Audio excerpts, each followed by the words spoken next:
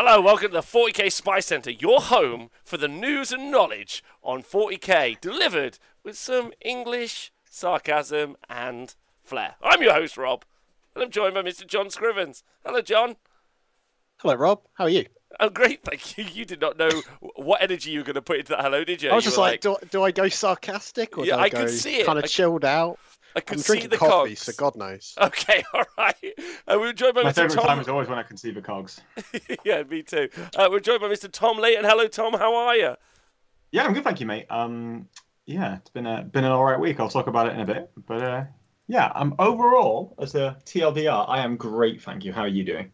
I'm good, thank you. I'm good. We're prepping again still. We've got the top 16 World Age of Sigmar players attending the Cool. attending our event that we're hosting this weekend here in the arena. So very excited to do that. So just been prepping that and doing some other little elements, which is really fun.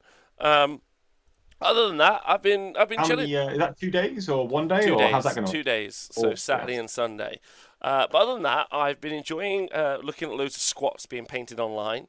I've enjoyed the look of that, and I've been perusing because the scuttlebutt is my orcs might not be terrible. So I've been perusing the waterways and highways of the internet, trying to dip my toe back into the 40k waters, especially as I can now officially announce that I'll be doing live coverage of the 40k event at Capital City Bloodbath in a few weeks over in Ottawa in Canada. So any Canadian friends, shout out and meet me there because that's going to be fun. I'm joined by Mr. the Falcon and Mr. the Val Heffelfinger. Yeah, I saw Darren posted that Rob will be joined by Tom in Canada, and I read that and I thought, am I about to discover something here? Have I been signed up for something I did not expect? Hey Jeffrey, I haven't, but I feel like Darren might be done for false advertising. Yes. Now, admittedly, it's a good surprise that it's not going to be me, but it was misleading. So. Agreed. Sorry, we'll have a word with him. But No, we're going to be there. It was a Tom. It is a Tom. It is a Tom. It's a great Tom as well, let's be honest. So hello everyone in the chat. I'm going on plane. Yeah, thanks for resubscribing. Marchettas, Mr. Neil C, all thanks for resubbing. I see a bunch of people in the chat. Jog, Alan Drell, Neil, Default. Hello, Joe. How are you doing? How do we get Tom to go? It's the week after. It's the week after Worlds. You will have to kidnap me because I don't want to play any more 40k now, and I certainly won't want to play any more after Worlds. Give him 1,500 USD and he can travel over. Okay, pay me and I'll probably. Well, I mean that's the ticket price. So yeah. like, well, you pay me the ticket, the plane, the hotel, and some money to incentivize me to actually go, and maybe I will. But that's not how it works, Tom. That's not how it works. Sorry, live coverage. You get paid nothing. I'm not doing any live coverage. I'm playing in the event. I know. Yeah. That's what I'm just trying to tell you. You get nothing, and you like it. That's how it works. You'll be out of pocket, and you'll be happy. I don't need to follow your rules. You telling me the deal where you get shafted and no one gives you anything is a good deal because it sounds terrible. No, I'm telling you that I'm not accepting that deal. And if they want me to come and play, I'll have to give me something else. Same, bro. Same. All right. Okay. Well, listen. Lovely to have all three of us on the show. Thanks. Lovely to have everyone on the show. We're going to be. It's a quickish one today, but that's because there's been some pretty interesting spice. There's some news about some new releases, which we're going to cover. There's also an FAQ up, which we're going to talk about as well, and then maybe the kind of like, I guess, possibly the biggest news in 40k. In a very long time has occurred, which probably most people in the community won't cover because we are not signed to an NDA. So I haven't retired yet, Rob. Settle down. Is this the 2 Wound Chaos Space Marines? Exactly, John. Exactly. Yeah, now Jim Bessel doesn't do his thing. Like he's not covering it, so who will? You know. Well, okay. So, ladies and gentlemen, before we get on with that information and all the other stuff, I'm just going to find out everyone is. John, you're okay? Done any 40k recently? Been hyped since Warzone Nilfheim? John, you're running an event soon. Can you let everyone know about that? Yeah, so I'm running at the arena a Tempest of War match play event, but with a twist that each of the players has to be part of one of 4 alliances. So it's basically like doing a team event, but without the kind of the team pairing bit. So they'll be doing the whole Maelstrom card thing, and then all their points go in towards which alliance is going to win. Sounds like a heresy event. and then I'm writing some narrative that then, based on which team wins, kind of each round overall, the story develops. So it's Pretty match cool. play, but there's a story, and That's it's pretty making cool. my head hurt because there's a lot of variation of like who could do well and who could do badly in each round, and then kind of the tree. But it's going to be quite fun, I think, because I'm trying to encourage people to be thematic, but at the same time bring a dick kicking list at the same time. So it's that weird kind of duality of strong, but also not just looking like some sort of weird net list, So unless that's what the theme should be. yeah, it's an out and out 16-person 2-day Yeah. 40k event where you can bring your 2,000-point match play dick kicking army, but John builds a narrative around it, writes a narrative, Exactly. puts a narrative on. And thank you very much to Kids with SIDS for resubscribing. Yeah, so like, and I'll be playing. I'm looking forward to it. It's going to be fun. I'm pretty certain I am. Or you asked me to, and I said I asked, maybe. and you were like, maybe. So I've kind of left that open. Okay, all right. Well, I think I'm going to try, is the goal. But getting my orcs ready for that time might be the stress. But I'm looking forward to it anyway. Maybe it's the encouragement I need to do so. So, yeah. It sounds really fun, to be honest. I'm looking forward to it. And we're also using Maelstrom cards, all right? Yeah, so Tempest of War, which is the kind of updated version of Maelstrom. So it's like 9th edition, but with the whole, you draw cards. But rather than it being like you get scuppered with a card and it's one you can't physically possibly ever do, like kill a cycle and then have a cycle, there's ways of cycling through them and stuff. So it's quite fun. Okay, I'm looking forward to it. I really am. That's looking really fun. Have you done any other 40k recently, or have you just been? I have not. Why? I actually played X-Wing on Friday for the first time in about 7 or 8 years, and it was good fun. Wow. What is it? I would think with the launch of Nilfim, this would be your place to. This would be your place to jump into 40k, 2 feet going, or you just played a lot in the past year. Well, I think I did quite a lot of events, even like just doing one days, and it being kind of every couple of weeks for a while. So it's kind of nice to just be chilling a bit. And I think I was starting to feel a bit burnt out hobby-wise, basically, just not just the playing, but also the painting. So it's kind of nice to stop for a bit and kind of catch my breath. And I do feel a little bit more energized for the game now because I've kind of had a few weeks kind of when I did my Kill Team event, doing a few different things, and it's kind of nice to just come back to it and go, fresh set of eyes and go, cool, new season. What am I going to start with now? And kind of approach it from like a starting baseline. So I don't know yet what I'm going to do either. So it might be Orcs, might be Dark Angels, might be my Knights that I've half painted. Who knows? All right, perfect. Okay, good. So you don't know how you're going to jump back in? No, not yet. Okay. All right. Interesting. I can't wait to see how this journey with John goes. I feel like because you've always been such a fanboy, I don't know, like if it's too quick, too fast for you to process, like, or you're just in a different place. Maybe a bit of both. Like it's going very quickly, and also we're almost a bit spoilt by the quality of games you can play. And I'm lucky that a lot of the people in my local community want to play these other games. So I don't have to just go, right, I'm going to play 40k because that's the only option. That's fair. It's also not one of the quality games. Exactly, Tom. Got him. Fair. Got him. All right, Tom, what about you? What have you been doing the past week? I've been good. I've not been doing like full wargaming because I'm trying to, although wargaming is a big part of my life and something I really, really enjoy, it's not like, I never want to get bogged down in thinking that it's like central to me, right? You know what I mean? So I've been going to the gym a lot recently. I got derailed a bit last week. I only went 3 times, so I put that back on track this week. That's been really, really good. What else have I done? Went and played rounders in the park with some mates. That was pretty good. And I bought a load of models with my. I had a fund on the side for my WTC army for this year. Yeah. And I bought it. So we're locked in. We've got no more models. No more books coming out before WTC that are going to be legal. Yeah. Chaos Space will not be allowed at WTC. Okay. Because we've had the vote. It's not going to happen. So the last book that's allowed is the Warzone Nephilim chapter approved. Oh my god. Are you holding a Silent King in your hand?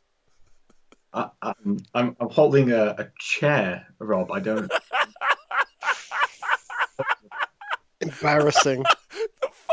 The fucking wheel will turn. That's all I'm gonna say. Oh my god. I might glue the top of this throne to the bottom of it. but I can promise you it's just a throne. There's no king of any description. Loud an or empty silent? throne, he said. Loud or silent? It's the empty throne. That's Neil, why. shut the fuck up, okay? I know you were on the phone to me as I went to go and get this money. Like, Okay, so the Silent there's no King. point. Okay. They don't need to know about my financial woes, okay? So It's fine, it's fine, it's fine. is it locked in now with no FAQs? No FAQ. So like at this point, like the game state is set for WTC, and there are no changes. I think we're still waiting on a Chaos Knights FAQ, Okay. but I think that's it because we got the Imperial Knights FAQ today. So I'm going to go test at Element Games some of these units because we've always thought Necrons were good. Like we were running them at Allies of Convenience at the team tournament in like May, and I talked about it then. Yeah. As a team, we always thought Necrons were really, really good. And then Games Workshop came in and buffed them on Wednesday last week, and then buffed them again on Thursday. So They did. Also, I discovered my mate who I was going to borrow the models off isn't happy about me flying to Belgium with these models. Oh, Chaos Knights 2 FAQ. Okay, brilliant. Yeah, Thanks, Pete. last week. Cheers. Yeah. So I have bought my own Necron army to fly through Manchester Airport with, and having glued this piece of shit together for the last 2 days, I understand why he didn't want me flying with it. Oh, is it likely to break? Oh, mate, the staircase on the front of this. So each step is made up of 2 parts. Then you have the legs underneath that are made up of 2 other parts, and all of them are kind of just like you balance them against each other. It's like trying to form a brick without anything inside. Okay. And I've also had this like weird banister rail that I've had to glue together. That was horrific. So there's a reason why I'm still kind of hold up. I'm at that point where it might be glued enough that I can put it on. Yeah, screw enough, right? You know when you're gluing a model, right? And you think that you don't need to hold it anymore because it's secure enough that you can put it down. And then you put it down and then it falls off. That's why any of those bits that are a bit ambiguous now, I super glue. And then just activate it immediately. Because I'm just like, if it breaks, it's going to be a clean break, and I don't have to touch it now. I know I'm an award-winning hobbyist, Scrivo, and that's why I don't use Activator. Yeah. Okay. All right. I also played some Age of Sigmar, Rob. You did also play some Age of Sigmar at the I got weekend. purple sunned by a heavy. Is it 2 big purple suns right in your face? I've seen that Tabletop Tactics is going to start creating Age of Sigmar content, and honestly, I'm really excited for that because when you truly introduce the madness to people, they're like, "Oh, I think I get this now. Like, I get this." No, you're always aware of it. But then when you call intern Matt over, say, "Matt, can you roll this dice, please?" 1. Matt, can you roll this dice, please? Another 1. Oh, thank you, Matt. Thanks, Matt. Appreciate you. Anyway, okay. So with 40k Emotional support. In fact, I'm going to go and unfollow Math Emotional Support right now because that face appears in my nightmares after that. Well, that reminds me of a better tweet from a completely unrelated account. You didn't follow me. If that's your account, Scribber, you didn't follow me, and I'm very mad. So that said, so you've got Necrons locked in for WTC, which brings us on to the news section. I might. The news section, and John, this is where you take over. You got some stuff to drop hot knowledge on us. I'm not sure if this is true. John's a bit of a kill team specialist nowadays. It's one of his go-tos. I won't go that far. I've played a bit of it now. Hey, John, anyone's a kill team specialist. Like, it's not. I'm not telling. I'm not. Hey, I'm not saying that you're like a Nobel winner. Yeah, I'm just saying you played some kill team. That's what I'm saying. I know, right? Yeah. So that makes you a Kill kill team specialist. Apart from Rob, who just hates skirmish games because he's racist or something. You know? So when we last talked about kill team in brief, I think it was when we were looking at some of the kind of the future for it, and I was kind of discussing kind of the trainer stuff. If you might remember, I kind of said I think they're going to go kind of Zone Mortalis Yes. as their next route, and maybe use the Necromunda terrain.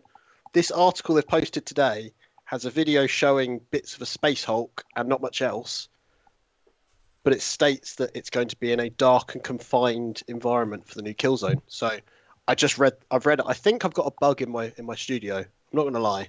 Oh, okay. I think they're listening in. And this little guy is very similar to, there was in the last version of Space Hulk, you get a little like robot like that, but it has little like roofs and stuff on it, so it looks a bit more kind of archaic. This looks like a kind of a modernization of that.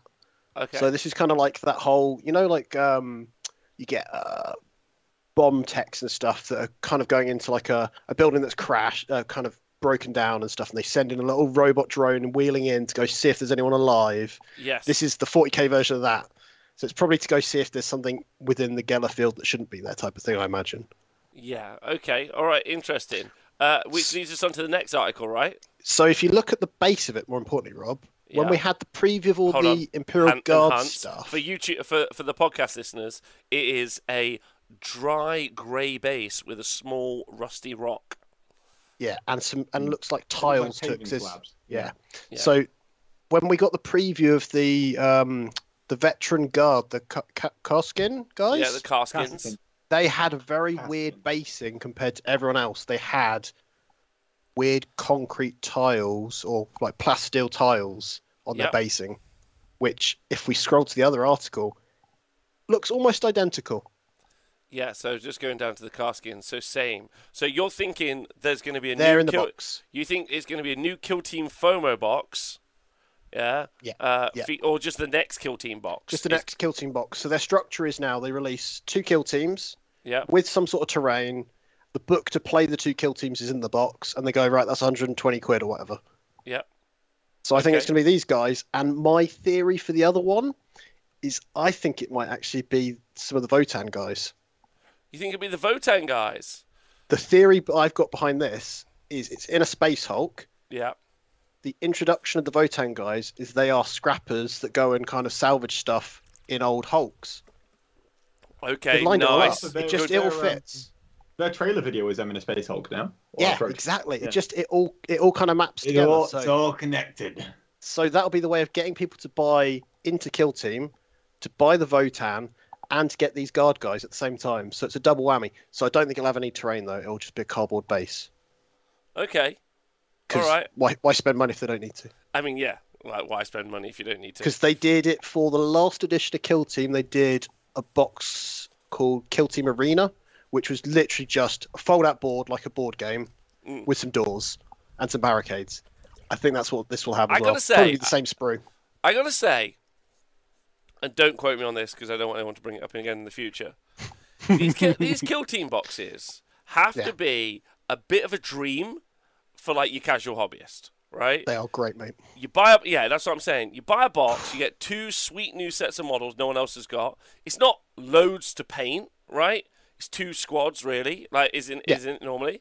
You 2 squads to paint on both sides, so take you anywhere between. I mean, if you're slap chopping it, a day. Yeah, if you're doing any other sort of like couple of weeks. Yeah, like cowardly painting method, then a couple of weeks, and then you set up to play a game with your pals, right? You and your pals, because they can have the 1 kill team, you can have the other, right? And off you go. Exactly. Like, honestly, I can see the reason it's like. I assume it's popular, right? Incredibly so. Are there competitive kill team tournaments? Like, how big are there? There is. So the one at Warhammer World was originally meant to be 60 players. Because of kind of sickness and dropouts, it was 50. So that's still not bad. It's not bad. That was all. We had about 60 for the 3-man teams as well, because we had like 20 teams. That's that's all right. That's pretty. In fact, I think it was 18 teams specifically, so it was 54 players. Okay, I could vibe on that, you know. Like that. We should go. We should go play Kill Team. All right, Tom, done. You and me. Yeah. Because I might take some. As a trio. Okay, so trio. Yeah, because I might take some chunky Votans. I mean, we could just do one here. Good. Yeah. I've got a load of terrain, but you can also print some really good terrain. This is the thing. If you print terrain, it needs to be very specific, and not like copying their stuff, but because it has a very certain purpose. Which I love about terrain. Actually, having a reason to exist rather than just I'm blocked by it or I'm not blocked. Do we know how big the Kill Team tournament at the Warhammer Open was? Like, my point is, like, and this is like an ongoing theme for the next 6 months or a year as you listen to the 40k Spy Center.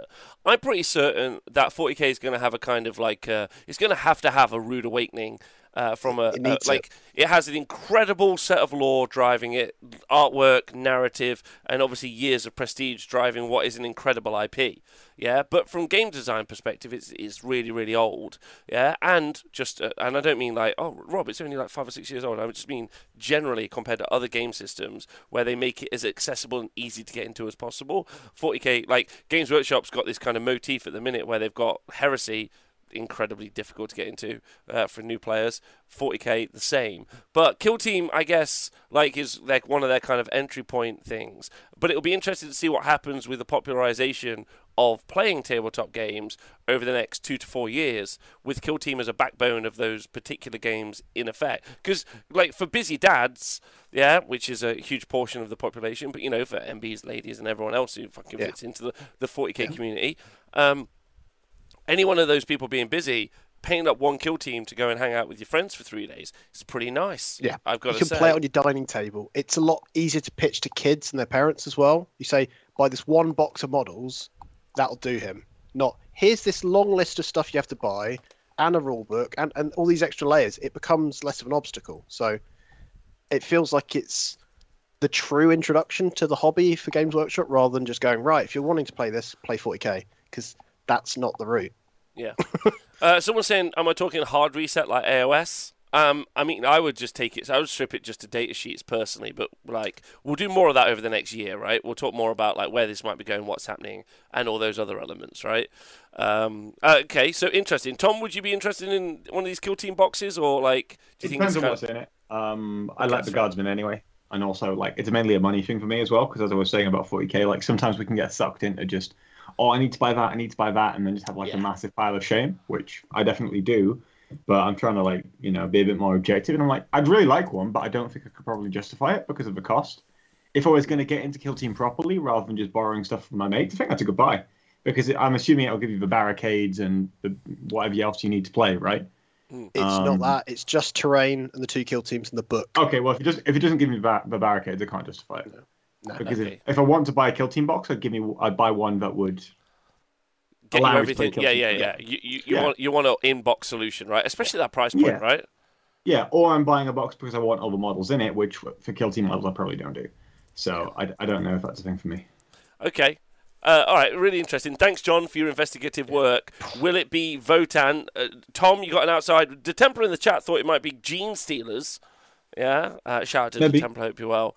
The Guard, though. Guard versus If it's Gene Stealers, could be tempted. But for Votan, probably not. I wouldn't mind it being some Chaos Bros. Some Chaos Cultists, maybe, but probably not. They've just done Chaos a bunch Cultists of previews on Votan as well. Yeah, they have just done a bunch of previews. Oh, this is the size of this Votan squat compared to a Space Marine. Look, it's half the size. Yeah.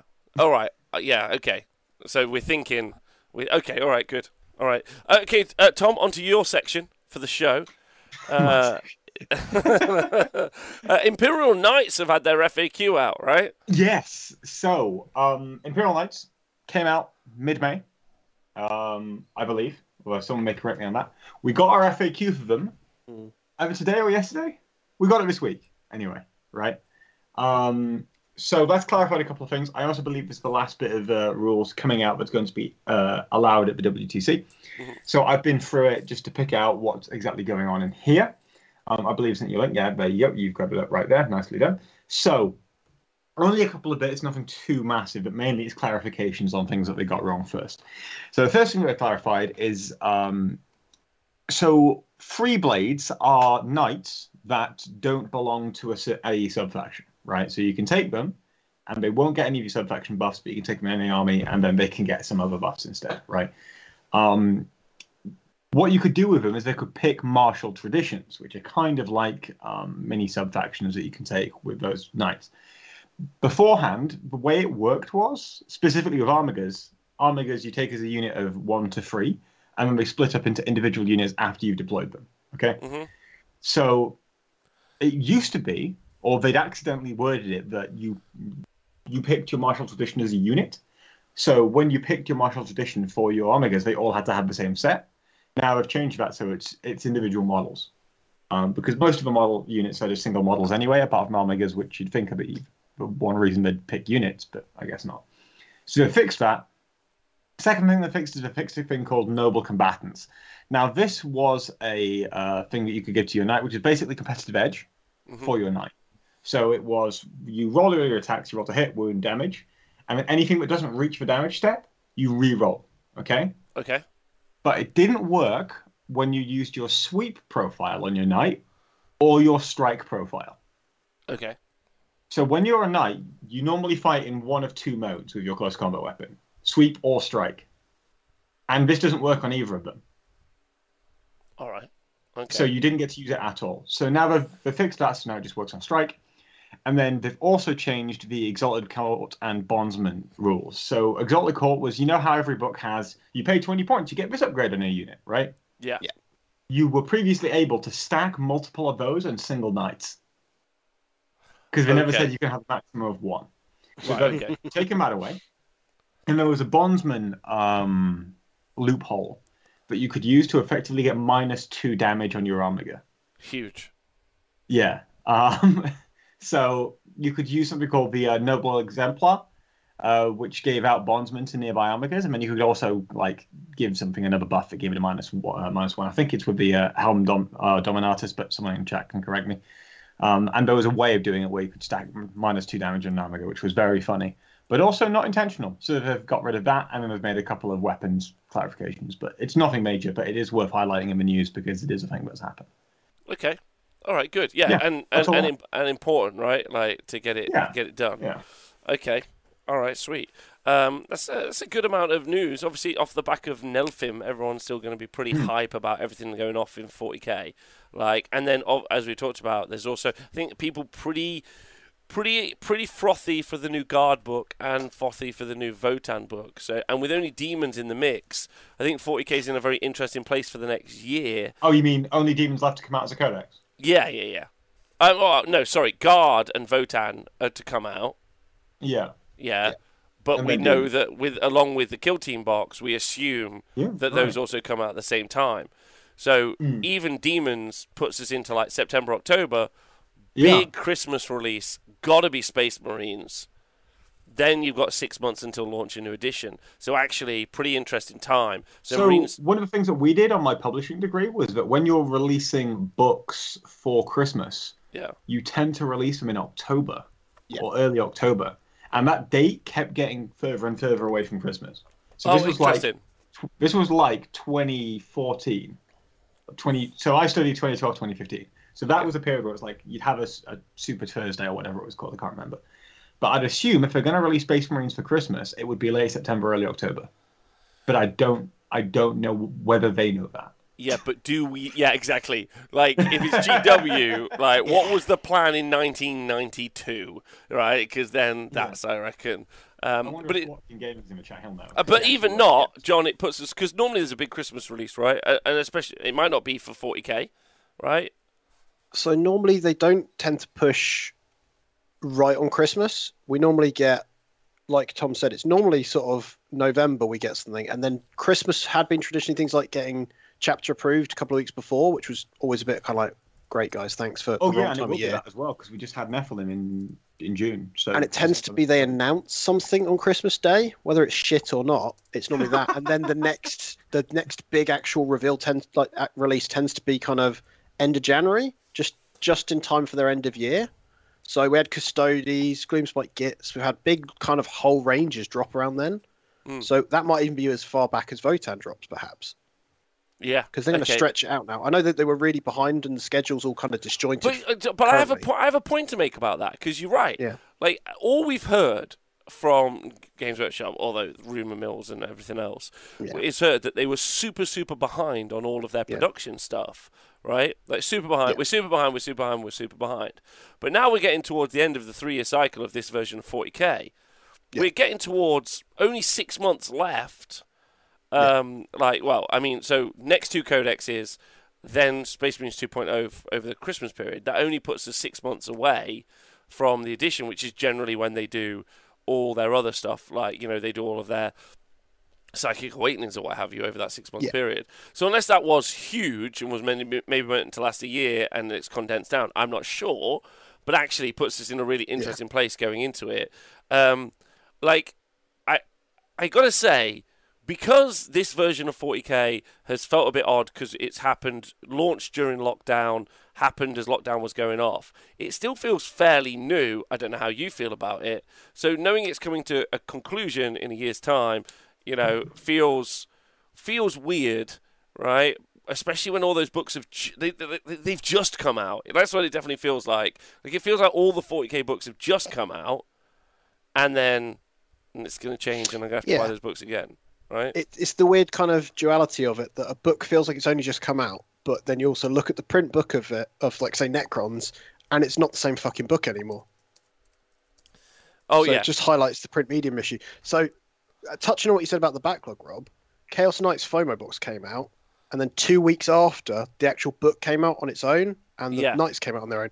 That's still quite recent, and that's a very short gap for them. Normally, that was like a 3-month gap type of thing between I don't a FOMO and not. Normally, it's a little bit weird. They tended to be a bit of a stickler for kind of. Well, you say that because the only time it's ever happened was with Orcs. Like, they released the FOMO box for Orcs, and it was FOMO because 3 months later the Codex came out.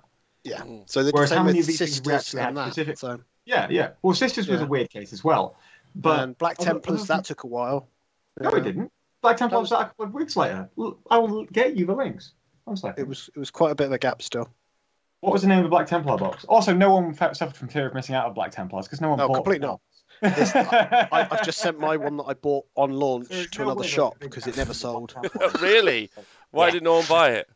Because I don't think there's any Maltese cross-loving Space Marine players locally. They're all too busy painting theirs boring colours. I bet there's a lot. Okay, let's put it this way. If you're going to buy a FOMO box for a sub-faction, which sub-factions do you buy for? You buy for factions that people specifically care about. Like, there's a reason why Space Wolves and Blood Angels have supplements, and they sell them. It's because people love those factions, and they've historically always have their own book. Black Templars did too, but the fact that Games Workshop left the 3rd edition Black Templars Codex overhanging all the way to 6th shows you how popular that was. I think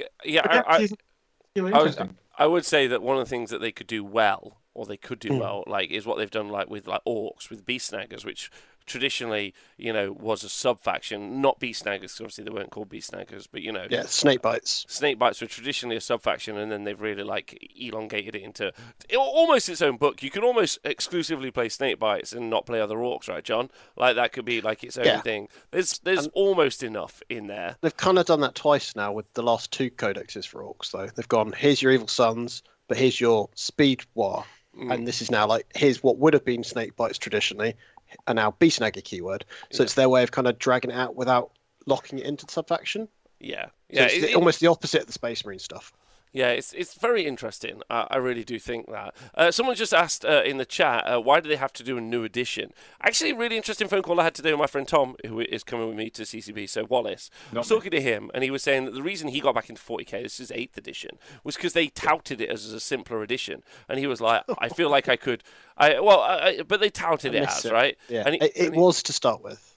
But honestly, I think that for regular gamers or for people who are in the hobby, I sometimes feel like it's very exciting and it's an interesting jump-off point. But actually, for someone who recently picked up a bunch of Star Wars miniatures because they were doing a sale, I feel the launch of a new edition feels like the point where you can jump into the game system. I would also say that that's why they're doing their 6-month chapter-approved stuff, because you really feel like, okay, what's happening with 40k? Like, well, actually... a year and a half ago, chapter approved, you're like, what? But like now you're like, new chapter approved, do you want to go play 40k? And you're like, oh, cool. Like, you buy that, you buy your models, you jump in all at the same time. Do you know what I mean? Yeah. And actually... One of my locals was exactly like that. He's been out of the game because he's just had a baby, work's been really busy, and he's kind of just started reappearing. And this week he said, so what do I need to do? And we were like, right, look at what's changed in Nephilim. Here's how it starts. Ignore your secondaries in your book, they're in there. And he now had this kind of fresh line to look at and go, right, I'm starting back now. So there is a positive to it, but it's confusing still. It's not like how do you jump on? Oh, sorry, Skipper. I've just done my research on the Black Templar book thing. Yeah. The FOMO box released in October. The Codex released in November. Oh, so pretty close. Oh, that's close to what I thought then. Close. Yeah. So I think with a lot of these FOMO ones, they're often meant to like accompany or like a little bit earlier, but I don't think it's meant to be a massive gap like it was with Sisters and Orcs. Okay. All right. Well. Anyway, new edition. I will get us there. Okay, but leading into the new edition, the main subject of the show today. Leading into the new edition, as always, you would get your advanced rules and you would send it out to your playtesters, very much like we had it with the Horus Heresy. The Horus Heresy got all of the advanced rules, and it looked like they went through at least 3 waves of playtesting. And the reason we know that, John, is because as he sips a drink, so just because I've got PDFs of it, or yes, they were all of the Horus Heresy. Yeah, I know. All of the Horus Heresy rules were leaked months before the actual launch of the Horus Heresy game itself. 40k, John, over the past year has had, talk to me about the leaks. How's it been? So it's essentially been a sinking ship where each time there's been a leak, they've put their finger in the hole and gone, here's an actual preview of the thing that's been leaked instead. But each time there's another hole appearing the next week because, again, someone leaks it. Whether it's rules, whether it's previews of models, doesn't seem to be any consistency to what's being leaked. It just seems that everywhere there's leaks. Yeah, everything. And all over the place, right? We had the Eldar Codex months before it came out. Yeah, months.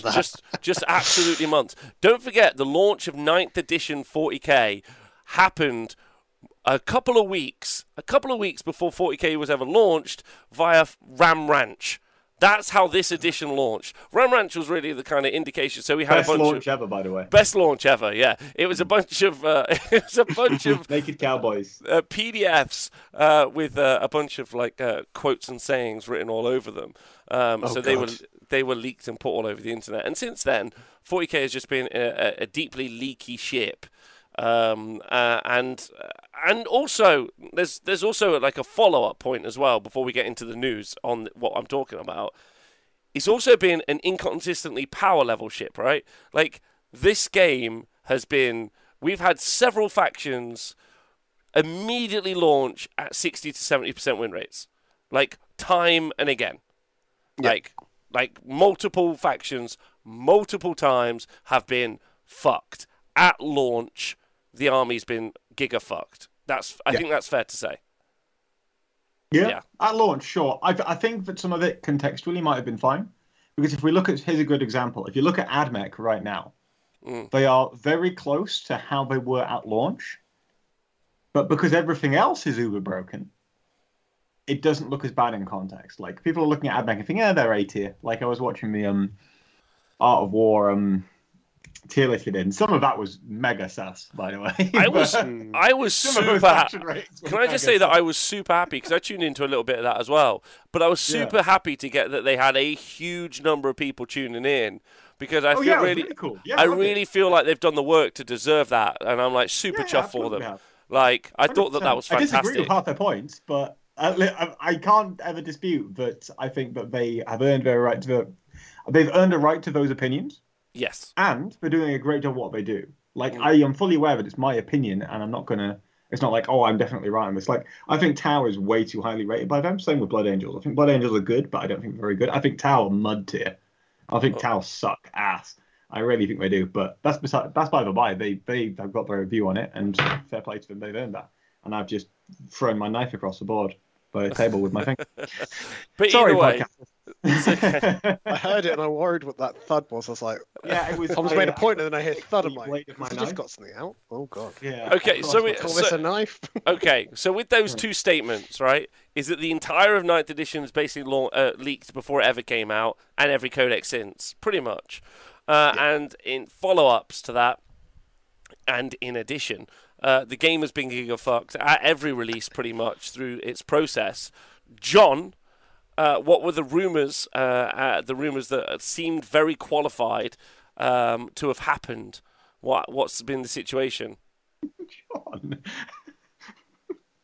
John knows. John's the one guy that doesn't know. I don't know. But John does know because we told him. But then I'm throwing the question to him to give us deniability, Tom. And now I've had to say it on air. That was the whole shtick. That was the whole shtick. Right. So what the fuck? I was hanging out with this guy called Garrow here. Who All told right, me doesn't leak perfect. stuff. And he told me that apparently they've binned all the external 40k playtesting teams. All right, hold on. Let me qualify this. Okay. Yeah. There's an Yeah. article on Spiky Bits. Okay. Oh Yeah. fuck! Oh fuck! Now, Believable. normally we don't listen to Spiky Bits. Firstly, they spell out rumors the American way, which is the first sin. Okay. But I'll get you the link, which Rob accidentally linked in chat earlier. That's okay. We'll get it. Okay. There it is. Okay. So the headline is rumors spelt American. Yeah. GW access a number of Warhammer 40k playtesters. Okay. Correct. So in news reporting, that would be what you would call your first source. Yeah. You normally have to have two sources for a verified story. So I don't know if we can do. It depends. So if you are talking to a primary source, Yes. a really good fucking source, like the guy who did it, and they tell you they did it, you're probably okay. Now, I haven't. I've spoken to multiple people about this, and I've got an idea of the number of playtesters that have been axed. And I believe it's somewhere in the region of 100%. It is. I would like to double confirm, for the story. So the point is, your OPSEC is even worse than Games Workshop lads. Thank you.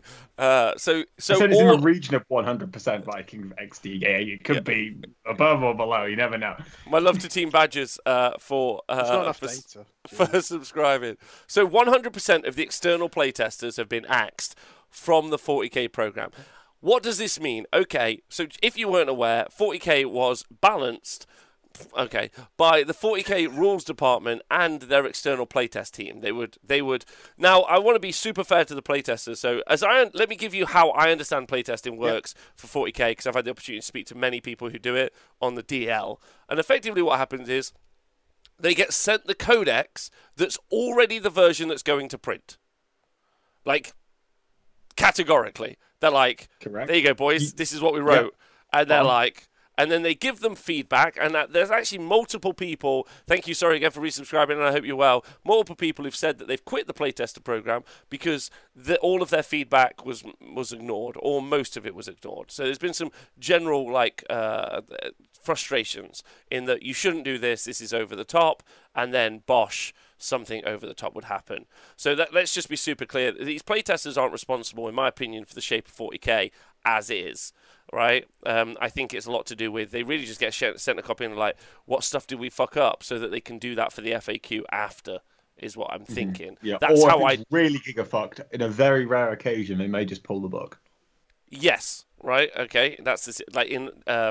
So as we understand it, 100% of the playtesters have been axed from all of the playtesting programs. Of the external playtesters specifically, yes. Yeah, of the external playtesters. Obviously, like they don't have, or do they have an internal playtest team? Because they have put up a job role. Okay, they've been advertising. Maybe I can apply for this. They've been advertising for a disaster recovery and incident manager. Yeah. A disaster recovery and incident manager. They have. They've been advertising. Is this real? This is real. This is a real job. So what is the job of a disaster recovery and incident manager, Rob? I think it's 40k. Oh, okay. It's not. Is that in the job description? It's really not. No, it's not. It's not. Right. Oh, jeez. Thanks, Text Priest Froxy, for subscribing. No, that's just a gag that we had set up that was so perfect that we couldn't avoid it. Although I wonder what the salary is. They don't list it because Games Workshop's one of those really great companies. Sorry, I should apply for the job because I want to control your disasters and incidents. I should be enthusiastic about it. Okay, so this is this is pretty huge, right? Like, in my opinion, isn't this like the biggest? You at the start of the show, like, this isn't the biggest news. I was like, this is the biggest news in 40k because, and maybe the biggest news in 40k for a very long time, because they had a big system of like reaching out to the community. Hey guys, we're struggling with balance. We need you guys to help us with balance. I mean, it's clearly not worked. I mean, yeah, that's clearly, I mean, see previous points. But it was a big deal, right? Like, because you at least then, I don't know. Like, maybe they got too much flack. John, you got any thoughts on this? What are you thinking? So my optimistic thought immediately was, does this mean they're going to go internal? Are they going to take it seriously and actually have a team inside? In reality, I don't think it is. But that was my instant kind of hope, was like, does this mean they're actually taking it seriously? And are they wanting to actually fix the game? Because they're trying to push it as this big, ongoing, every 6 months competitive scene, but you can't have that without actually doing the testing right, because other games that get it more right than they do take it seriously. They don't just we'll send some stuff out occasionally. Well, also you need to commit to a long-term plan, right? And it's difficult to do that when you've got like several dozen people telling you to knee-jerk reaction to various things. Yeah. Right. I mean, we've seen with Necrons, right? Like, if this is going to sound really harsh, but it is what it is. Those Necron buffs are absurd. So who on earth is advising them on Necrons? It felt like it was just like, let's try this. I'll tell you who's advising them on Necrons. Yeah. Necron players. And what are Necron players going to want? Yeah, better Necrons. I agree with you, Better Tom. Necrons. I agree with you. I've always said that the external playtester program is a problem for two different reasons, and basically has been the point of the Honest Wargamer ever since inception. We're free and independent media, right? We have no NDAs, right? So we call it like we see it. Not relating right? to this anyway.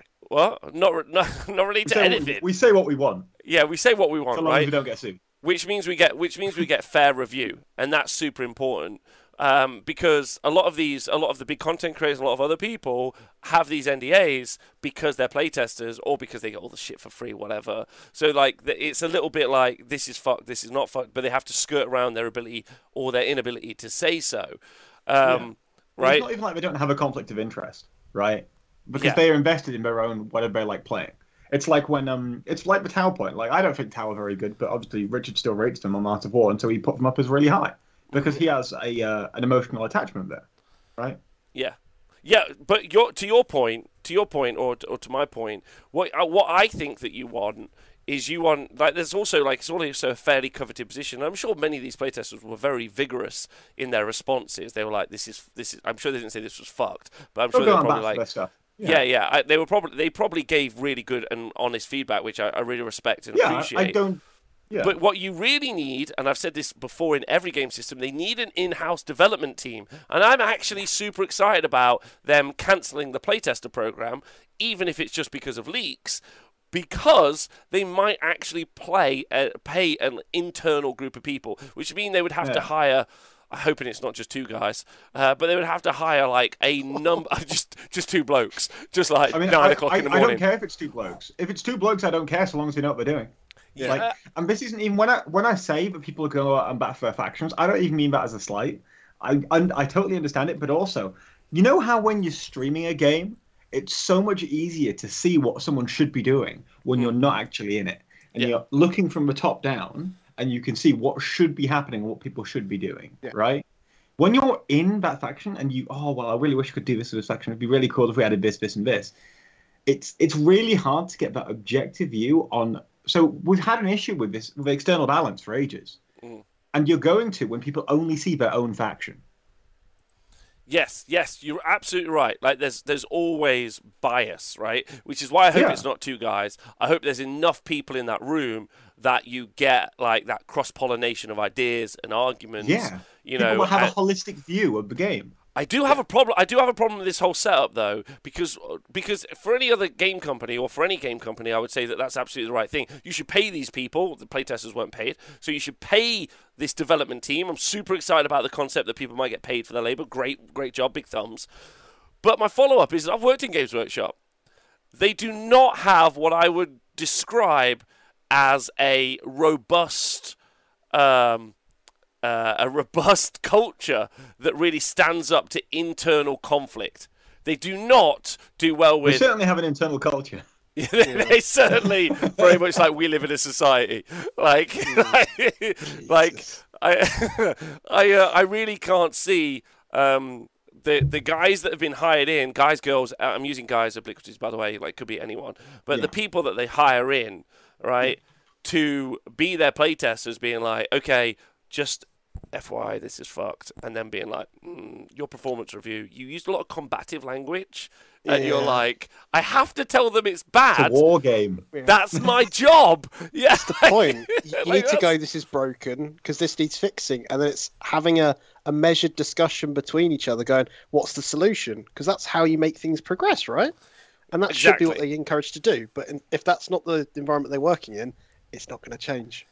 That's going to be like, I worry that the people who get hired are going to have to be yes men because the culture is a yes men culture, right? Which is like, but I hope not. I hope like we see leadership changes across the company and everything else, and that would be really fun to see, because I don't think any of the playtesting being cancelled and the program being shut down is because of balance. I think it's only because of leaks. Oh no, 100%. What do you two think?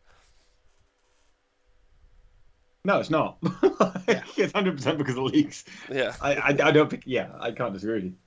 And I can think probably 2 books on release so far that have felt scary, not as scary as the rest. Everything else has felt incredibly strong from the get-go. So to me, from a layman, you look at it and I think maybe people think they're intentionally doing it. They're making it gigafucked at first because it sells stuff. And that's at the end of the day, what they want us to do is go out and buy toys, right? Mm-hmm. If you go out and buy a shitload of Tyranids because they're really strong.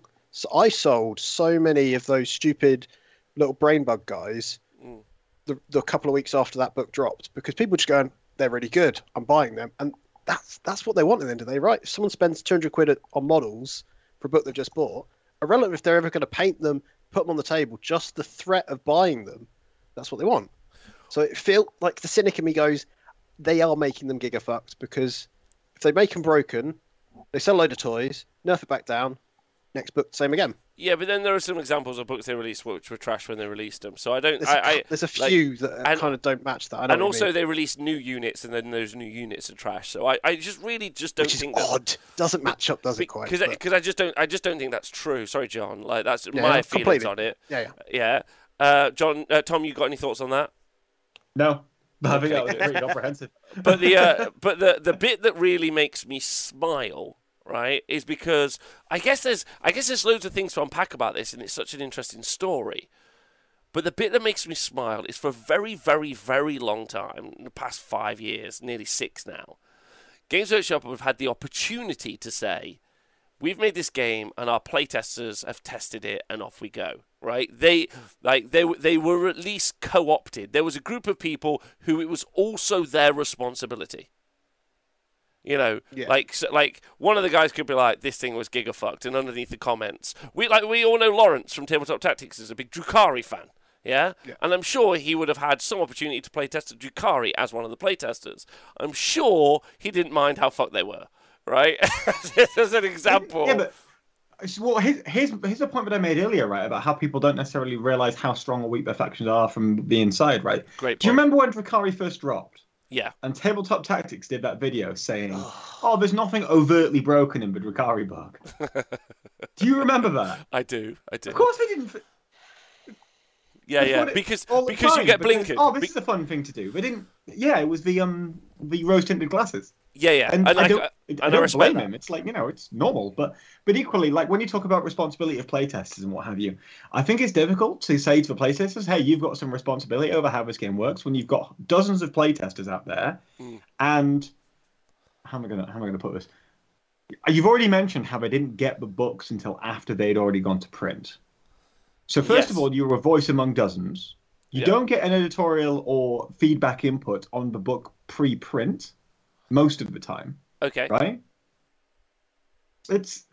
How can you tell people you've got responsibility when you make no effort or give them no power to actually affect any change?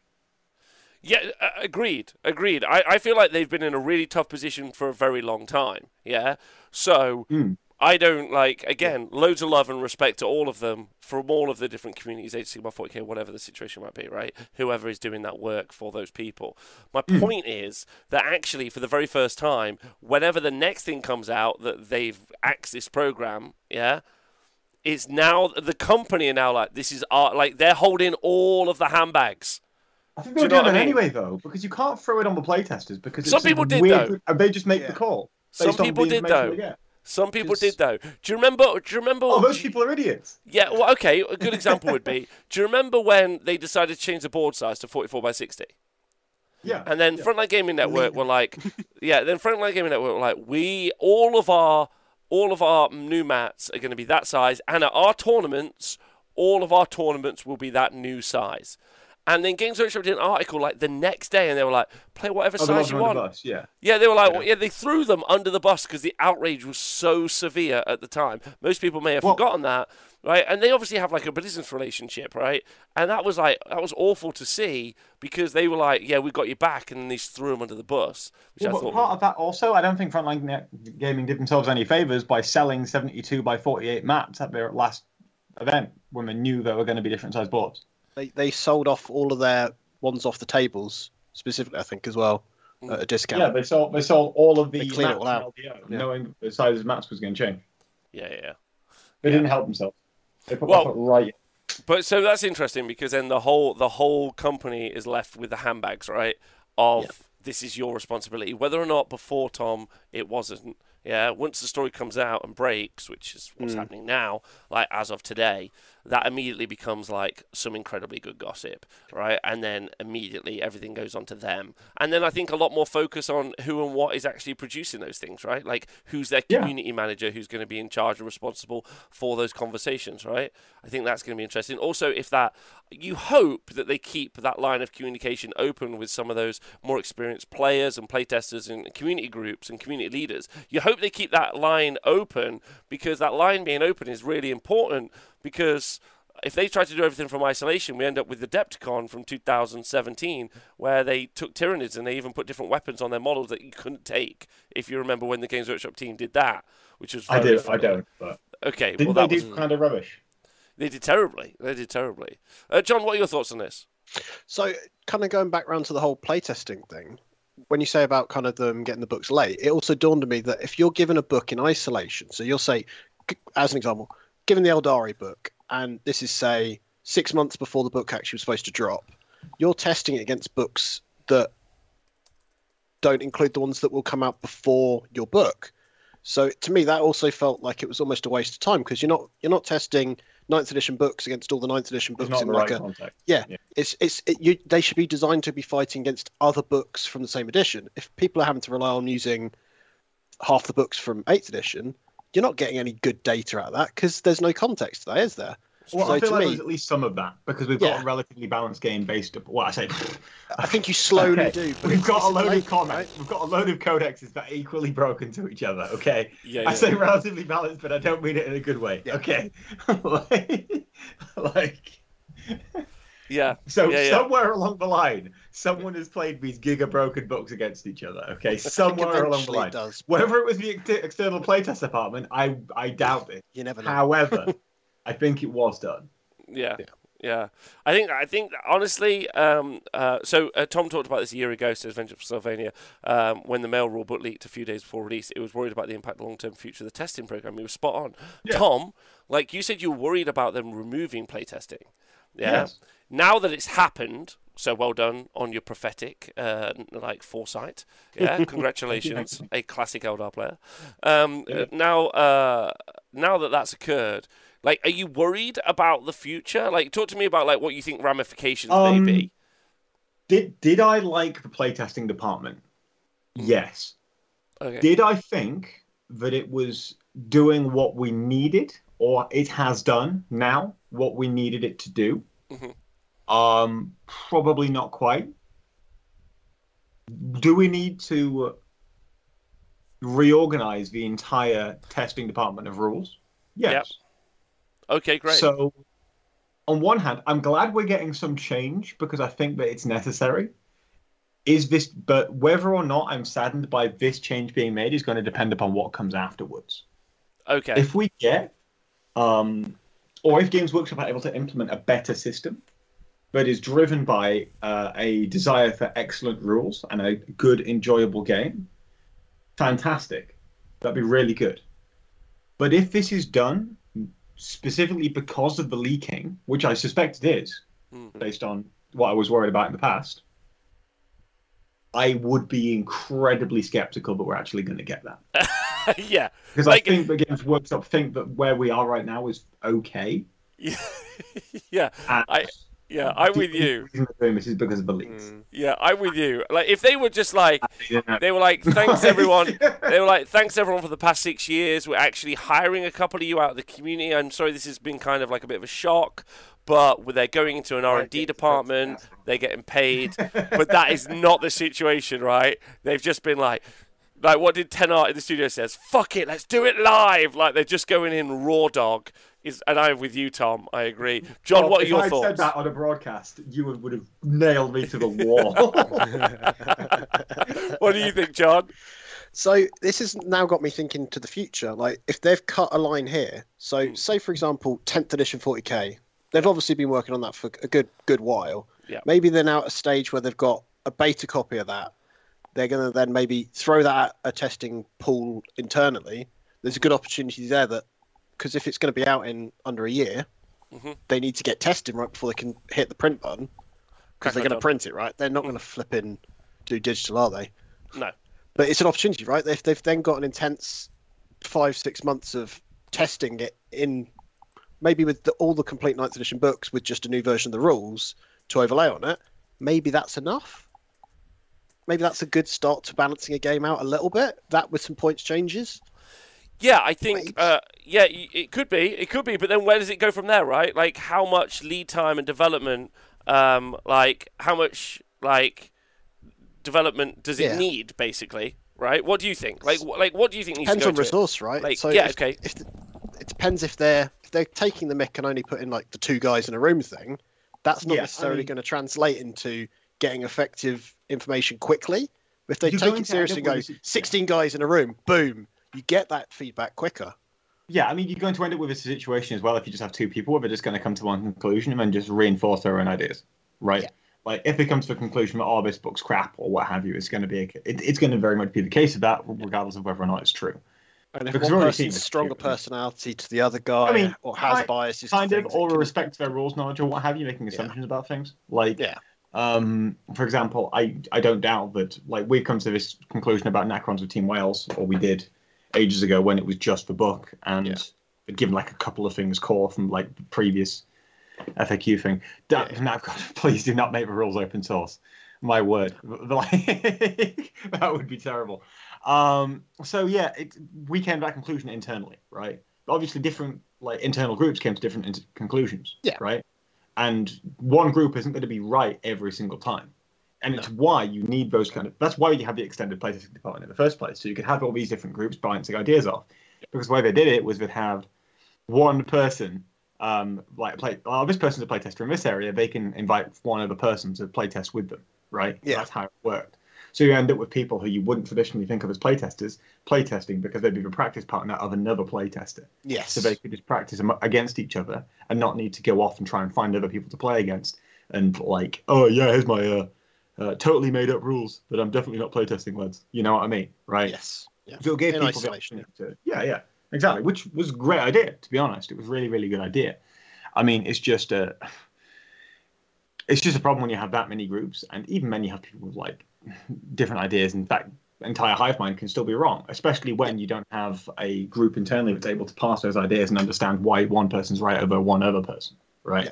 Maybe you trust this person's feedback more than this person, like, which I suspect you do, right? And to some extent, I think it's healthier if your playtesting group can almost interact directly with the guys writing the rules, so that there's not a buffer of someone going, this is feedback that needs to get to them or doesn't. Because at the end of the day, even if it's bad feedback and they're not going to take it all on board, but there might be a little bit.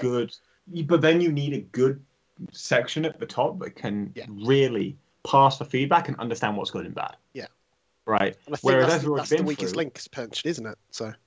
Well, kind of like, if I'm like a manager or something and I get a bunch of different feedback, how do I know what's good and what's bad? Because I know, I have a good understanding of the of the subject matter, right? It's why you don't just throw people into managerial positions as a general rule. No, but you know what I mean. Yeah. But in reality, we might not see that, I guess. Yeah. But you have to understand like the subject matter, so that way you can make good decisions based off lots of people's feedback, but then contradict each other, right? Which doesn't necessarily happen all the time, especially when you then see, like, we've already talked about 2017 Adepticon, where the 40k rules team goes to Adepticon, doesn't ever run rules and gets battered. Yeah. So because then it's also, to me, looks at sometimes if you're doing it book by book in isolation, you're not looking at the grand scheme of how things mechanically should work and develop, and it always feels like it's kind of, you do a new book, becomes a problem, you then have to kind of edit other books to kind of deal with it, which wouldn't be a problem if it was, say, a computer game, because you do just tweak things. But when it's in print like it is, it doesn't necessarily translate into something you can just do all these little small tweaks without it just becoming page after page of just printouts that people have to have. Yeah, I mean, I'm going to have to work out what I'm actually going to have to insert into my Necron Codex at some point. It's terrifying. I started thinking about having that. Said it's that, like, which elements? Well, to be honest, the fact that everything is core makes my life a whole lot easier. Yeah, because it used to be kind of a tick box of like which ones, because originally it was like 4 years, right? It was pretty stingy as a suggestion and as a design choice. That's a good example to me. Like, you look at when they were making the decisions on not even like a playtesting decision, like a game design decision. Core originally suggested to me this is going to be something that you should always have in a list, no matter what, almost, and is meant to be that kind of the bread and butter in the middle. It then changed drastically from book to book, that qualification. It's like suddenly it went from, like, you look at Necrons and it was like, here's a handful of things. And you look at Space Marines, it's every fucking unit. And that makes some sense to Space Marines in a weird sort of way. But at the same time, from a game standpoint of actually reward and kind of the cost and the kind of the reward to these sorts of things, it didn't make any sense. And it's progressively got worse, right? Look at Orcs. Yeah. Orcs is mostly core as well. It's just weird. There's something I want to address in the chat because I like this conversation. Marchetis has mentioned in the chat that the lead designer of Civ 4 talked about how writing AI that knows how to play the game was separate to knowing how to actually play the game. And this is part of the thing I have with coaching, right? Yeah. Because if I'm coaching people, I always compare it kind of to like dating sites, because the moment that you get a successful player is the moment that you have someone who's stopping paying you. Right? It is. Yes. Because if I can teach you to teach yourself how to play 40k well, if I can teach you how to understand good decision making, what do you need me for? Right? Whereas if you're paying me to teach you what's good, you never understand why it's good. You just have a set playbook of a flow chart that you follow every game into each matchup. Yeah. Right? So you know what the good decisions are, you just don't know why they're good decisions, and therefore you can't work on the fly. Right? And so if you don't understand why something's a good decision, how on earth can you pass information and decide what the good route is? Learning Warhammer is a lot like is a lot like higher education, right? Like when you're in primary learning school, to pass exams. No, that's what happens when you're at primary school and secondary school, right? Like you are taught information. Now, in some classes, obviously you're taught to examine the information, like history, like question the source of where you're learning from. Sure, it's really interesting reading about Caesar's adventures, right? But when he describes the Gauls as barbarians, they had he was making that was problematic. That was problematic, right? Like so remember the source, right? It's very galling. Yeah. Nice. But the point is as higher into education you go, you get taught to work information out for yourself. You don't get given information. At school, you're like, by the way, like vaccines work. Really simple shit, right? When you're at school, like as a child. Never you. Yeah, as a child. But like as you get older, you're taught to like question why do they work, how do they work, and you're made to go off and literally go and study your own. You can go and make them yourself. Yeah. For a big pharma company. Yeah, exactly. Yeah, so critical thinking. Like Grubby says. Well, you ignore it all and read Facebook articles and go, I'm not going to take them because they're going to make my children be something. Right, but the point is... I'll tell you what, I took vaccines, now I'm buff as hell. Yeah, yeah. Jeez. But my point is that I actually think that the ability to question is the thing that you learn is the best thing you can do when you play games well. Like, because really you're asking, why does that thing do what it does? And your next question is, how does it do it? And what can I do to stop it? You've asked yourself the first two questions and you've gathered the information. So I agree with Tom. Learning by rote is pretty rough in war games. It doesn't really work overly well. So there you go. All right, interesting chat. I mean, huge fucking bombshell news, right? Like, I don't know. I feel like it's massive because the implications are pretty severe, one way or the other. And as Tom said, I really think it's because of the leaks, not because of some well thought out and developed program that they've got in place. Where they're trying to redo their department to make the rules good. Yeah, exactly. So I think that's going to be interesting. But yeah, okay. John, you got anything planned for this week? I'm actually going to play some 40k on Sunday. Uh, I'm going to play 40k on Sunday. It's going to be weird. oh, what are you playing? Why? Super weird. I'm going to play a game against the new Chaos Space Marines. Oh, okay. You playing? Oh Yeah. my God! So close to being a Chaos Space Marine player. I won't lie to thee. I want to, but ironically, during the second lockdown, I was kit bashing Blood Warriors, the Age of Sigmar corn dudes, into Chaos Space Marines to make some corn berserkers. So Are now you I'm gonna actually use that new supplement, John? I'm not, because I'm looking at that going, I can't trust Games Workshop. They have a habit of going, you're getting your own codex, you're not having these 5 units. And classically, it'll be the 5 units that I've just finished building and painting in bright red.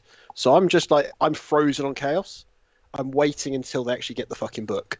Because if I buy something, I'm like, I kit bashed orc buggies out of But you've already got the Deathcopters, model. and then the buggies fucking got replaced. Can I tell you one thing? Can I tell you one thing that I think is absolutely true now, especially with the 6 months books, is you should pick an army and stick with it. Pick 2 if you want, but I really think this game in no longer is something you could jump between unless you've got like 8 million armies already because you're on a YouTube channel. I just don't think it's possible. Yeah. I really don't. Yeah, I know you got a lot, Tom. I get it. And you've got a lot you can choose from. But my point. Yeah, but my point is you should pick an army and you should stick with it, or like a few, right? Like I honestly think that's better. What do you think? Green or green, Rob. Dark Angels or Nurgle? Is that what you're saying to me? Orcs. Oh, orcs. Okay, Dark Angels. like or just orcs. keep it simple. Because it's easy being green. Yeah, and I think you ride it out. I think you just go with the highs and the lows, which is never something I necessarily would have argued before. Surely, if you pick 3. Yeah, and I was like, pick 1. No, pick 2, 3. Surely if you pick 3... I've picked Imperium, Xenos, and Chaos. Twat. Yes. Dear. But then I think if you stick with 3, then I think you're in a good spot to ride out the waves between, and that's enough variety for anyone. Like, God knows how many games you think you're playing, right? But anyway, Tom, you got any shout-outs? Anything you're doing? Yeah.